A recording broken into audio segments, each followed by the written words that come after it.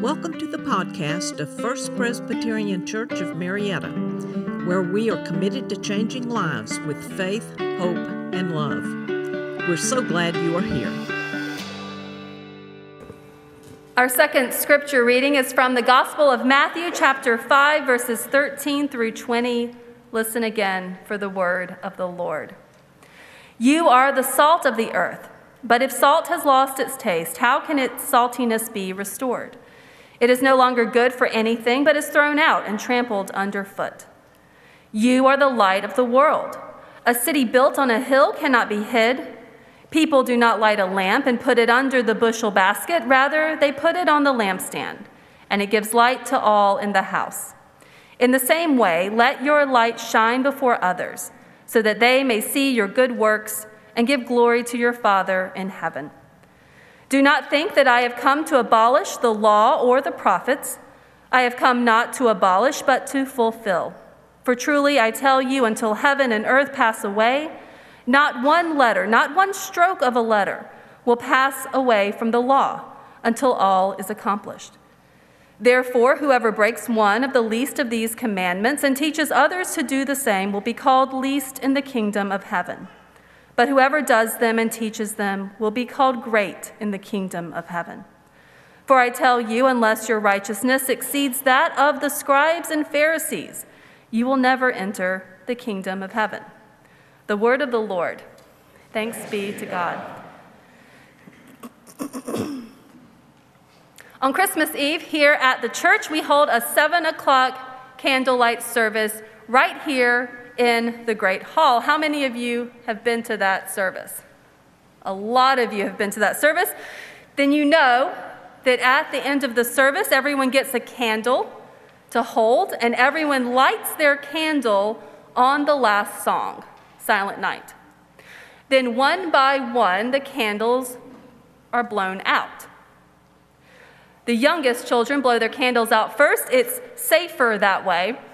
The youngest children blow theirs out first, then the teenagers, then the young adults, the people who think they're still young adults, then the middle-aged, the empty nesters, and the seniors.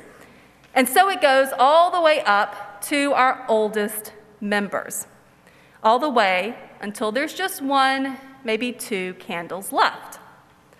And here's the thing about that moment when there's only one or two candles left. When we do that, the Great Hall is dark. It's nighttime outside, and inside the lights have been turned out.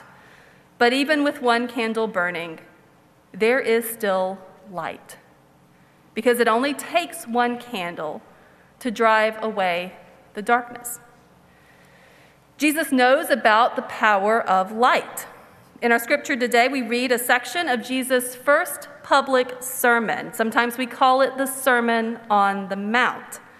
If you want a summary of Jesus' teachings, of how he interprets scripture, you can read it in Matthew chapters 5, 6, and 7. It's nicely condensed in that section. This Sermon on the Mount opens with a series of blessings. And we read those last week. Remember the strange list of blessings where Jesus says things like, blessed are the meek, blessed are those who mourn, blessed are those who are hated and reviled. Last week, Pastor Joe told us that Jesus blessed the very people who wouldn't have considered themselves blessed.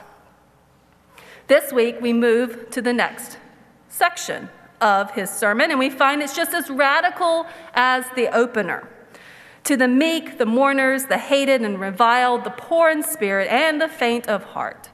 To the crowds of people desperate for hope who have gathered around him, Jesus says this: you are the light of the world.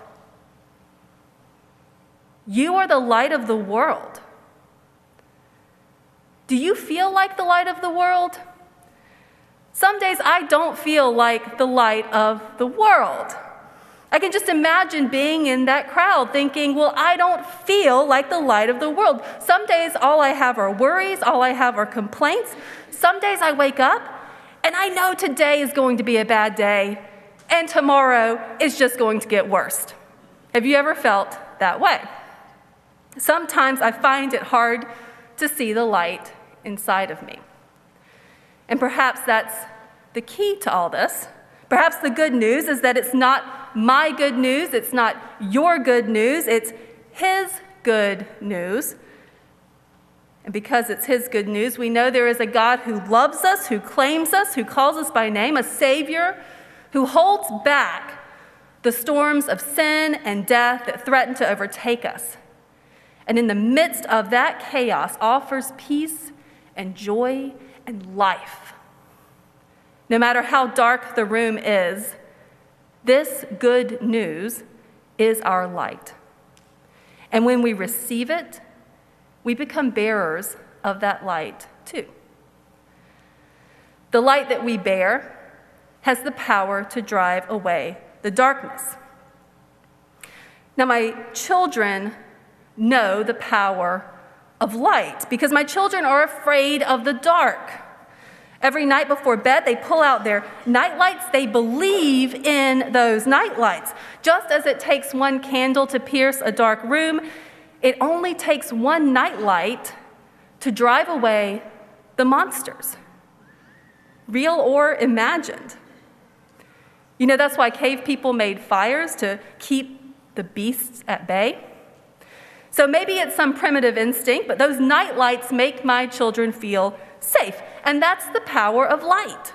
No matter how complete the darkness, that tiny sliver of light has immense power. You are the light of the world, Jesus says. You carry with you the power of that light.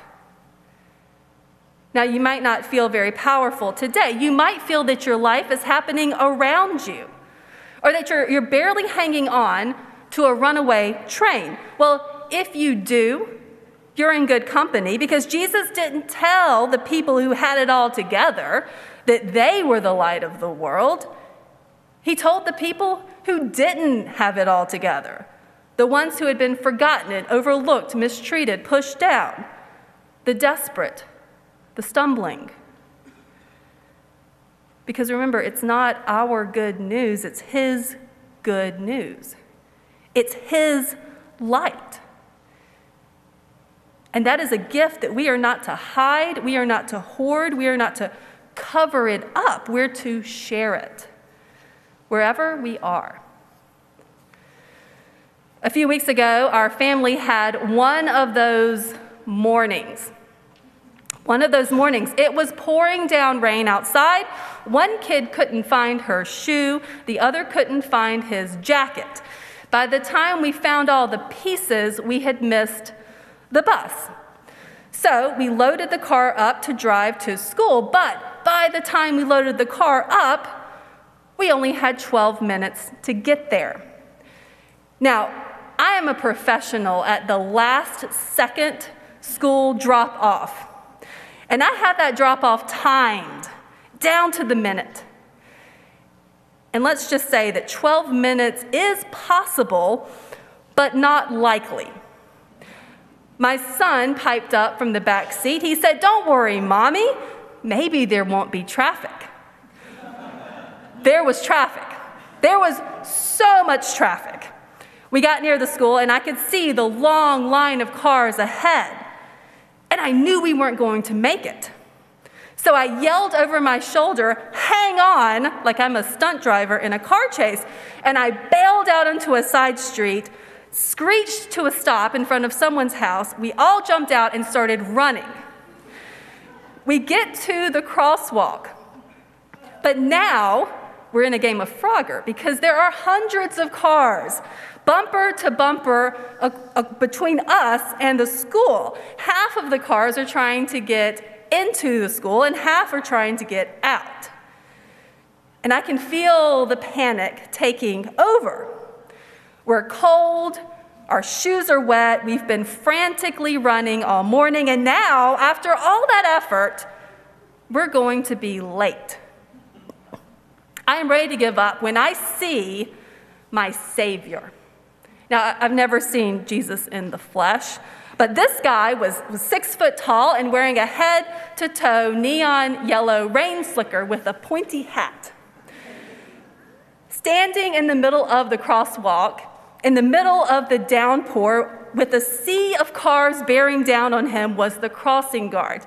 He saw us, and he holds back the traffic with the power of his little orange glow stick and waves us through. He calls out in a booming voice as we walk by, "Good morning, good morning, good morning."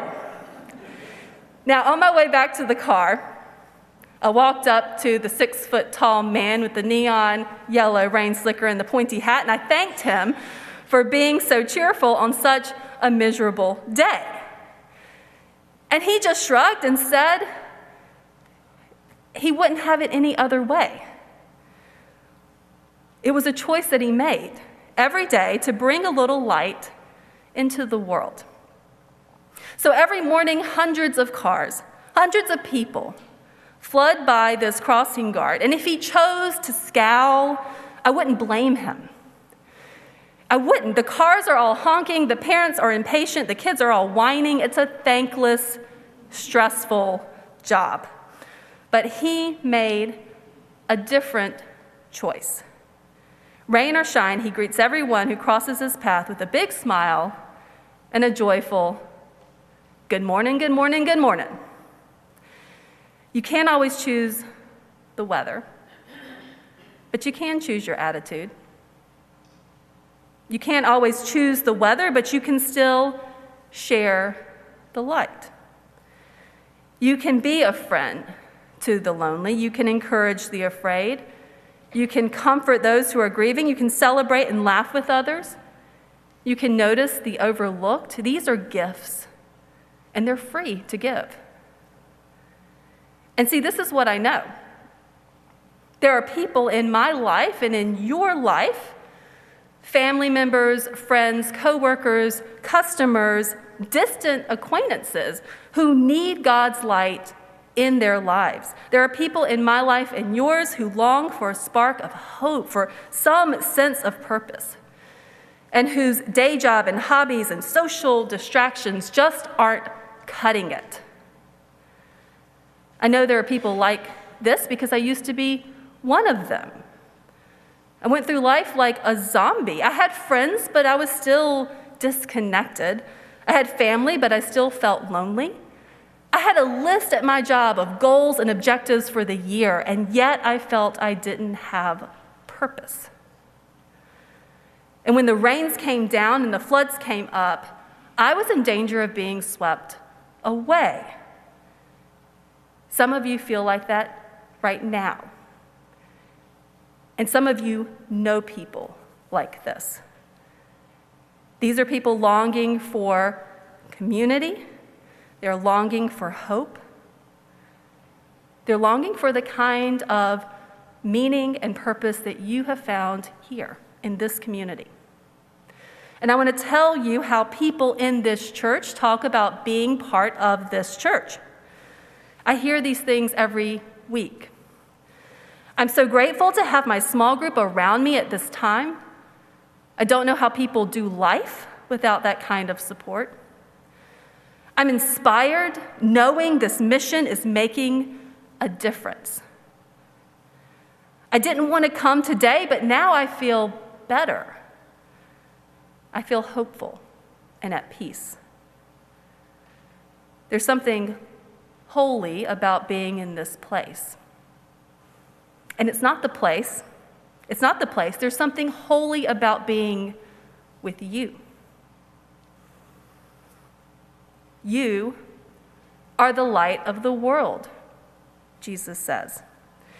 And if we want to get nitpicky about the Greek, what he really says is, y'all are the light of the world.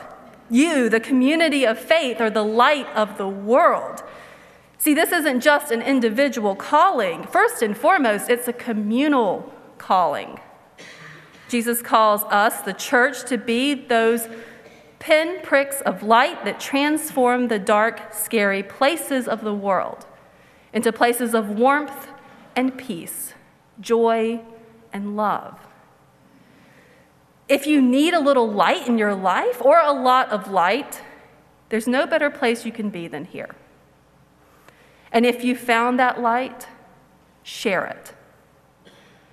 First Presbyterian Church of Marietta, do not hide your light. You would not withhold food from the hungry.